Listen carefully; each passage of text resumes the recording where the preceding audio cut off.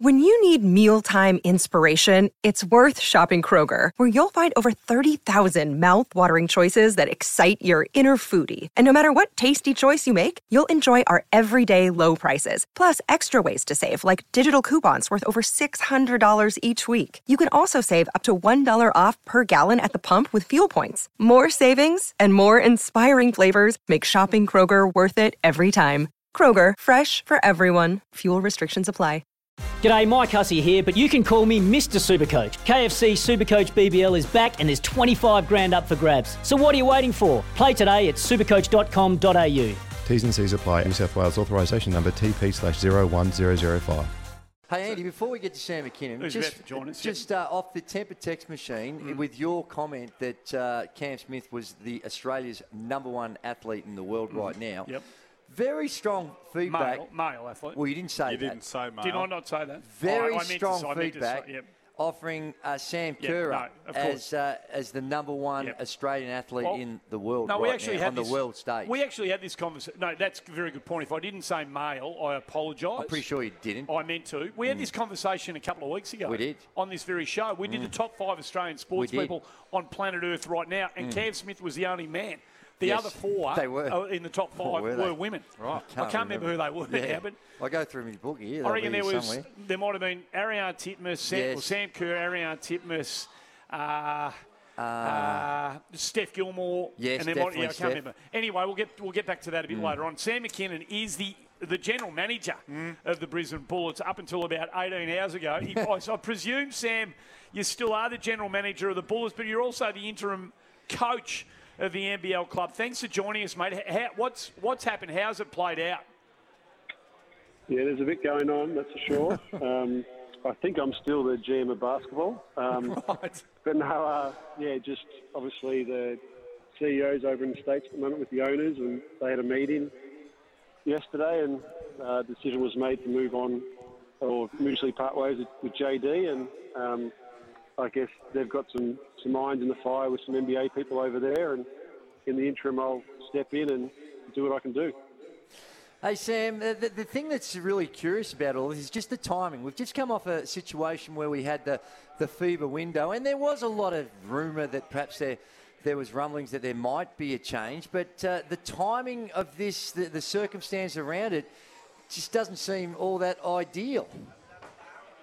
Yeah, look, it's Drewy. I am the GM of basketball, but when we have an overseas ownership group, and I think that's their decision that they made from in the States. So this is, I guess, their decision ultimately. Obviously, I can give my feedback on how the team was performing and whatnot, but the timing's, it's never easy to let go of a coach, I guess, and part ways, and I guess that's sort of why I've stepped in to try to lessen, I guess, the disruption, because I do know the players. I kind of recruited them. I think I know what style of play we need to play, and hopefully I can help us do that really, really, really quickly. And Sam, is this one where you offered yourself up, or did they encourage you to do it? Because you normally think that your assistants, perhaps with Peter Crawford and Greg Vanderjack, I think, and you normally expect them to perhaps would be the first candidates in line. How was it with that relationship with the ownership group that you became the head coach? Yeah, look, down yesterday I was with Coach shooting and some stuff for the NBL and just chatting away, and so the decision was made overseas, and then it was pretty much, this is an option for what we can do. Greg is never really coached at a high level, and PC's the same.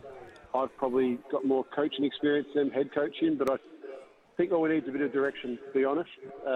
With the group we have, with the talent we have. Drew, you know, it's like with basketball. If you've got the runs on the board, you can probably command respect a lot quicker than others. So I can have those pretty honest conversations with Aaron Baines and Nathan Sobey, all the way through to Matty Johns. So that's what I'm going to be doing. And as I said, trying to establish a really clear offensive style of play is the most important thing, because defensively we're doing well. And I think Greg and Peter will do a really good job. We'll all do a really good job. I might have the interim head coach label, but we'll be doing it as a collective. And Sam, with your experience, which is vast as a player and outstanding, I might add as well, do you have aspirations that this may be something that you would consider for the long term? Never say never, mate. It's basketball. I love being involved in basketball, just in this environment. Right now, I've been told it's for next week, and I'll find out a bit more about where the owners are at. But if I do well, maybe it could be for further down the track, but I'll probably take some advice off you. I know you got paid a hell of a lot when you coached the Kings, so I'll get you to do my negotiation. We'll see what happens, mate. Yeah, be seeking advice elsewhere if I were you, Sam. I'm interested if this decision, as you said, was made overseas, sort of filtered back through you. Have you had to bring the guys in sort of off the cuff and try and rally the troops and just explain, these guys are professionals, they're adults, they want to know what's happening. Have you had to have those discussions with the group as a whole? And also you speak of Aaron Baines, and Aaron's come back with wants to play for the Brisbane Bullets but wants to get back to the NBA. This is not necessarily going to help that. So have you had to have those conversations already? Yeah, first thing this morning, met with the group and just told them where I was at and what happened, and if you've got any questions, feel free to. My door's always open, but yeah, just all we can do in this situation is be really honest with what's happened and how I'm going to try to be moving forward. And at the moment, it's very new to everyone. We go away at 9 o'clock tomorrow to New Zealand. Had a training session to get ready for. Everyone seemed to respond pretty well, which is, I guess, the natural kick you get out of a coaching change. And early days yet, but everyone understands the situation. And that's clearly what you want to get right. You're only a couple of games out of the playoff games at the moment. You've got a couple of games in hand, Sam. So as much as there will now but a whole lot of planning for next season will be required to find out if it's not you, who it is going to be to head up the organisation. But what you want right now is a response immediately that puts your team back into the playoff picture. Without a doubt, with the playing as well this year, it's really exciting for the NBL, and that loss against Cairns sort of hurt us because there's a few teams on 5 losses. We've now got 6, so you got to hang around that 500 mark, and we need to respond very quickly. So we got 3 games in 8 days coming up, so we've got a few outs, unfortunately, which will be announced tomorrow, but we'll do the best we can do, and as long as we change just our style of play and see some smiles and guys enjoying themselves, that's the main thing, and I think that'll generate wins itself. You can tell us now if you like. Who won't be playing? Tyrell Harrison has got an injury, so he's got a knee injury, which he's going to miss 6 to 8 weeks, which is really disappointing. That's a real big out for us, and just one other guy might not be able to play on the weekend, so we'll be pretty small. Sounds like there might be a little bit of mystery if there's the sort of cryptic things we're reading. Not really. If we're going to be small, do the math, what about Sam? A tall bloke's going to be unavailable. What about with your situation in regards to the roster? Is it one where the ownership group is still keen, even at this stage of the season, to make some roster changes as well? Oh, we definitely are. Letting go of or releasing Devondrick. We're still trying to find that import. So we're definitely looking. We were really close to someone a week ago, but unfortunately pulled out sort of the morning of when we kind of had gotten to the final stage. So we're all looking, and it's a bit of a tough market out there, but we've got our eyes on someone else in a minute. If everything hopefully can go to plan with him, we might be able to have him here, I think, in a week or so's time. So, but we'll see how we go. But we're definitely in market, trying to find a good big, I guess you could say.